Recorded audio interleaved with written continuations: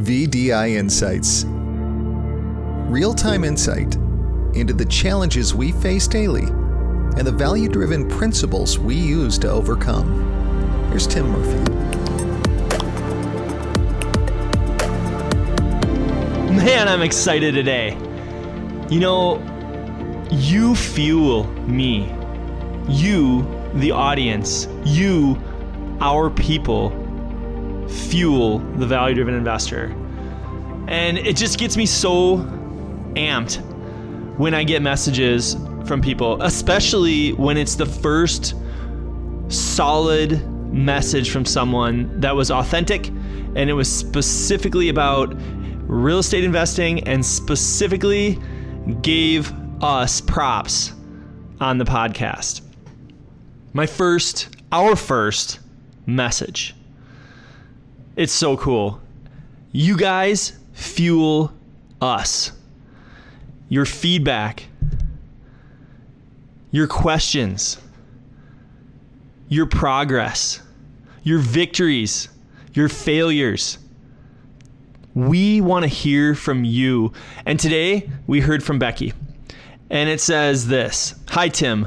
My name is Becky, and I'm a pretty new agent. My husband is also a new agent with some transactions under his belt, but our dream is to invest. We're hungry for knowledge and eager to grind. We took a huge leap and had Jesse quit his job to pursue real estate. Risk it to get the biscuit." I love that. "Like I said, our dream is to invest, and we have been looking for guidance. I don't know why, but your profile keeps attracting me. Is there any way my husband and I can meet up with you?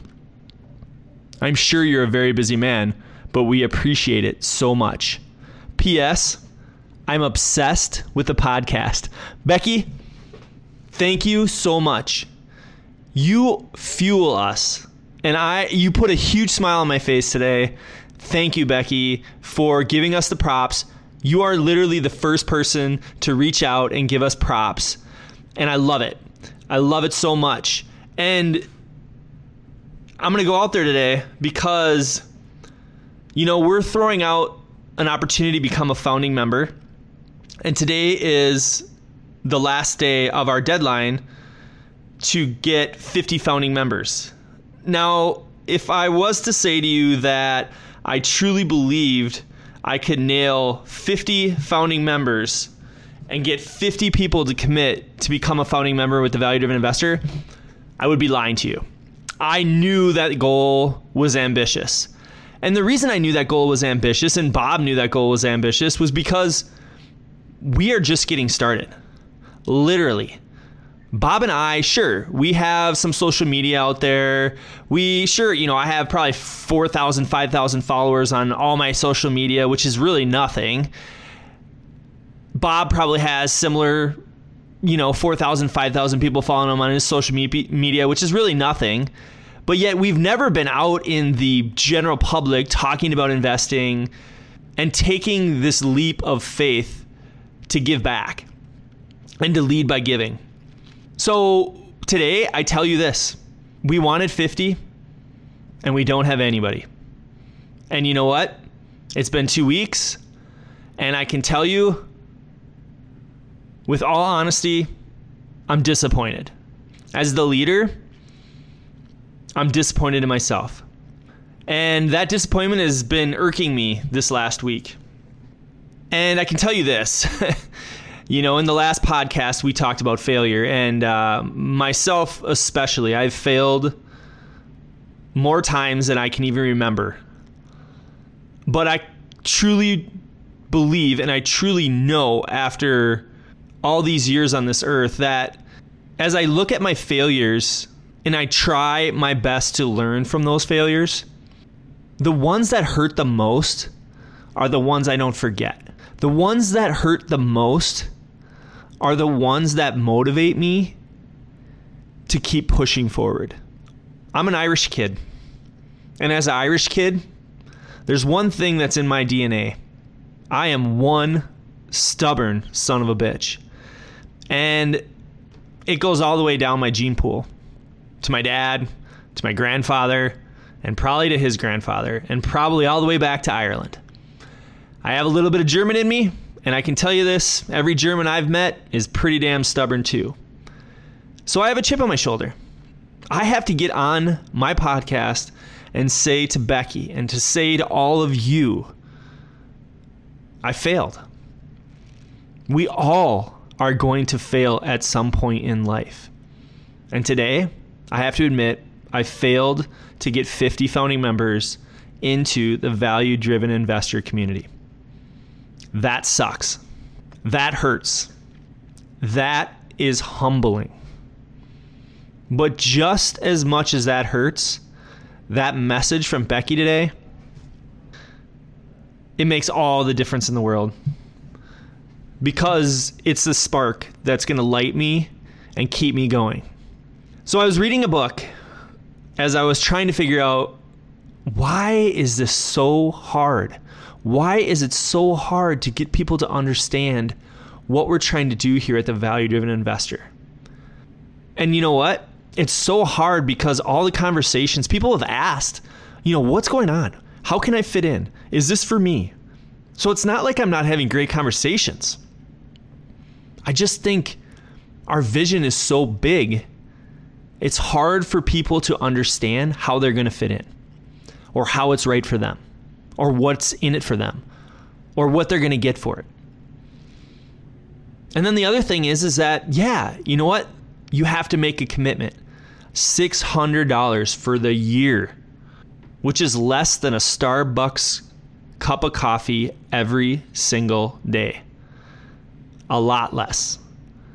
And we have to ask for that commitment. Number one, because that money is going to be the spark that is going to allow us to touch so many more people and so many more lives and get so many more people involved and part of our community. But number two is that money that you hand over is a commitment that you make to yourself. If this was free, it wouldn't be worth it. If this was free, you wouldn't be able to value it. And I can tell you this, at the end of the day, spend 1 year with Bob and I, take full advantage of everything we can offer you, and I promise you it will be worth $600. So here we stand. I'm frustrated, confused, disappointed, and a little bit of me feels like a failure because I failed to get 50 people into the value-driven investor community as founding members. So as I sat there yesterday, I said, okay, how are we going to do it? And I grabbed a book. When I need inspiration, I seek others. I seek others that have done what I'm trying to do. I found this book, and it was called Who, Not How. As I was reading the introduction to the book, I came across page 16, and it blew my mind. Why? Literally, in one page of this book, page 16 of the book Who, Not How, it sums up everything that I'm trying to do with the value-driven investor community. Everything. It talks about together, anything is possible. Well, how? They call it the transforming self. And then it talks about lead by giving. How? They call it the transformational relationships. So Who, Not How talks about transforming self and transformational relationships. In the value-driven investor, instead of talking about transforming self, we talk about together, anything is possible. And in Who, Not How, they talk about transformational relationships, and we talk about lead by giving. That is why the value-driven investor. Because relationships are the number one asset we can invest in. Relationships are the number one thing that can 10x or 100x or 1,000x your return on investment. And that's why the value-driven investor. But it also said in the book on this one page, the psychological level that is achieved by people who think and strive for transformational relationships lies in only 10% of the individuals out there. So only 10% of the people on earth strive for transformational relationships or strive for their transforming self. So what is transforming self? Transforming self, reading straight from the book, is you engage in collaborative relationships for the sake of transformation. All parties have their own perspective, beliefs, and agendas, yet they come together for the purpose of having their own views, identities, and sense of self expanded. The whole becomes new and greater than the sum of all parts.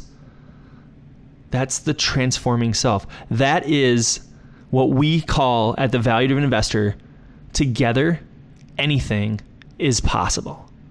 Blew my mind.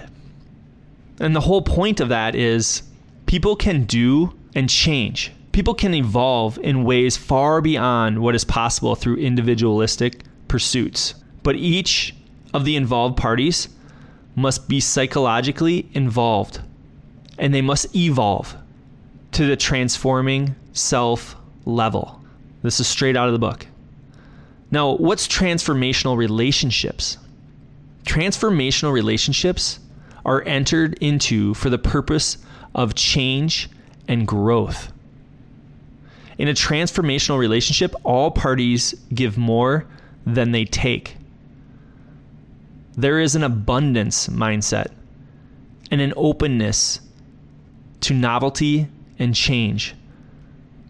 Rather than viewing people or services as a cost, as in the transactional mindset, everything is viewed as an investment with the possibility of 10x, 100x, or even bigger returns and change.